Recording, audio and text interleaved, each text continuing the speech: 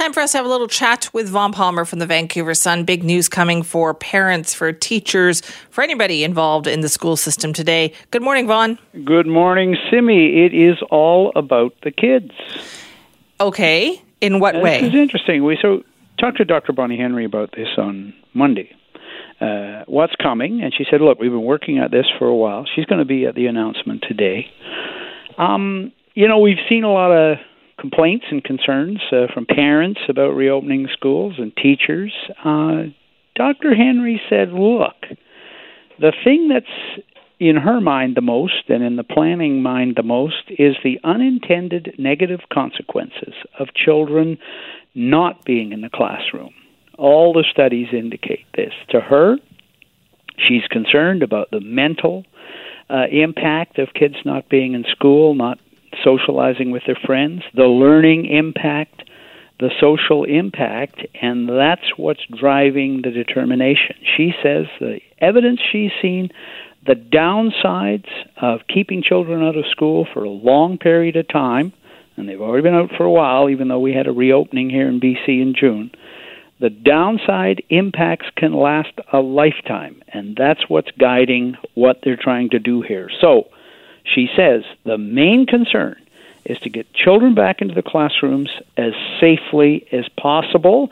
That doesn't mean there's no risk. That doesn't mean we aren't all anxious about it, but that's the goal. And the one thing I will say, Simi, is I appreciated her saying it because, I understand all the concerns, but really her focus clearly is on the children.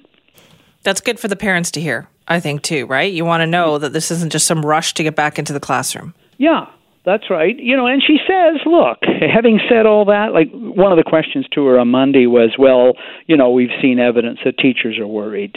She says, Dr. Henry, all of us are worried.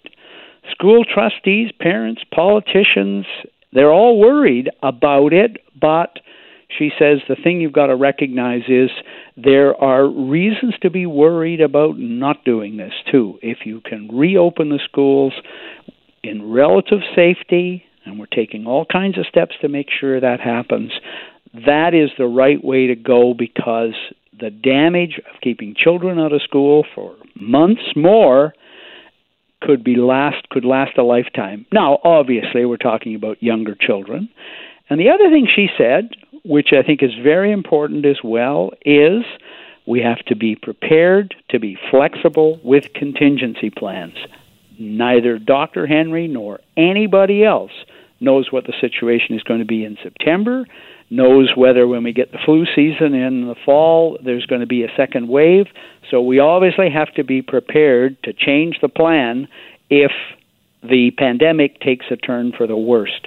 But the goal is to get the schools open for younger children and to have some kind of a learning plan in place for older children, and I think that's what we're going to hear from the announcement today. That doesn't sound completely reassuring, though, for parents, does it? No, I agree. And again, she says you've got to have contingency plans. And I mean, we've heard the questions, right? Okay, well, what are you supposed to do about childcare if, we get to September and it turns out that the opening has to be put on hold or slowed down or backed off?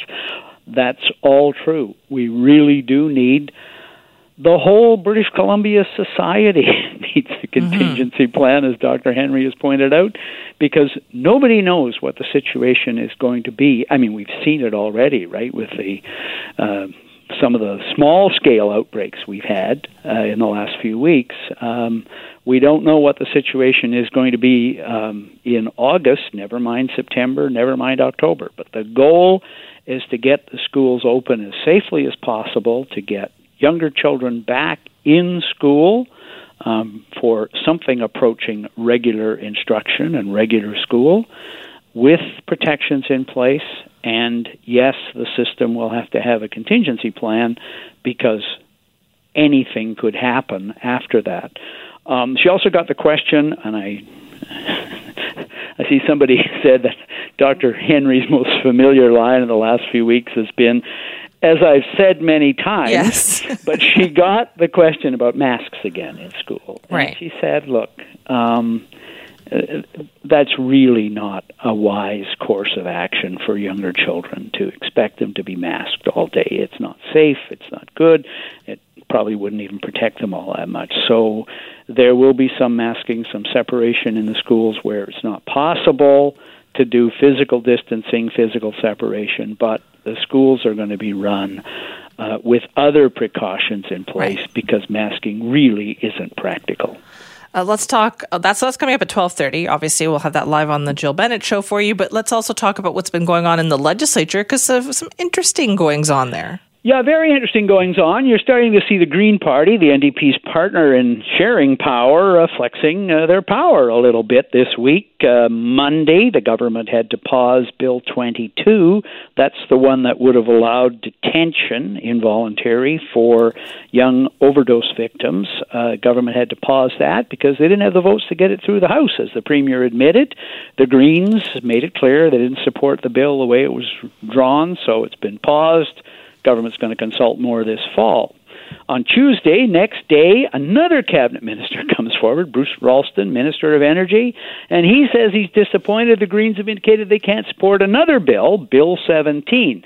That's the one that would have allowed British Columbia Hydro to buy electricity south of the border over BC small-scale power producers. So essentially, the Greens, again, expressing reservations there. In fact, the former Green leader, Adam what am I going to say? I almost called him Adam Olsen. I mean Andrew Weaver. God, how soon we forget. Andrew Weaver actually led the opposition on that one. He'd made it clear he'd introduced some amendments, so he wasn't going to support that. And late yesterday afternoon, Sonia Furstenau, who is likely to be the next leader of the Greens, they haven't had their leadership vote yet, but she's likely the next leader, she brought in an amendment, which the government had to accept, that limits the spending power that the government is giving itself for emergency spending. They're called special warrants. They allow Cabinet to approve extra spending above and beyond the budget in emergency situations. She accepted that you have to do that, but she put a time limit on it. You can only do it for 3 months. So, again, the government had to accept that. So you've got 3 examples this week that, it's not a majority government. The government still depends on the Greens for support to get stuff through the House. And you can see here, Simi, why some of the Premier's political advisors, and maybe in his darker moments, the Premier himself, are dreaming of an early election and a majority and not having to do more than, nod politely when the Greens ask for something, because it does annoy the New Democrats sometimes that they can't do anything they want. Ultimately, they need the votes of the Greens to be sure of getting anything through the House. I just feel like everybody, these political parties need to be so careful here, right? Yeah, because if they do, I get they get frustrated, but I really hope they don't misread the sentiment of the general populace here. I think you're right that the general public does not see this as a time for an early election. That's right. I think the government deserves the credit it's getting for having handled things quite well. I think the Premier's high in the opinion polls because he's seen as generally having handled things well. Moments of exasperation notwithstanding, but I think people are comfortable with the partnership too.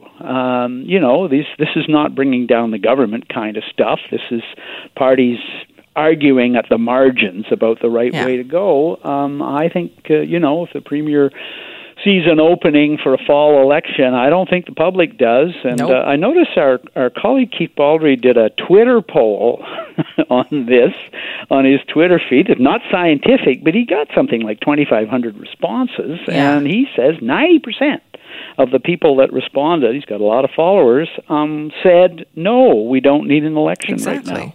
That's how I'm feeling too. Thank you very much, Vaughn. Bye-bye.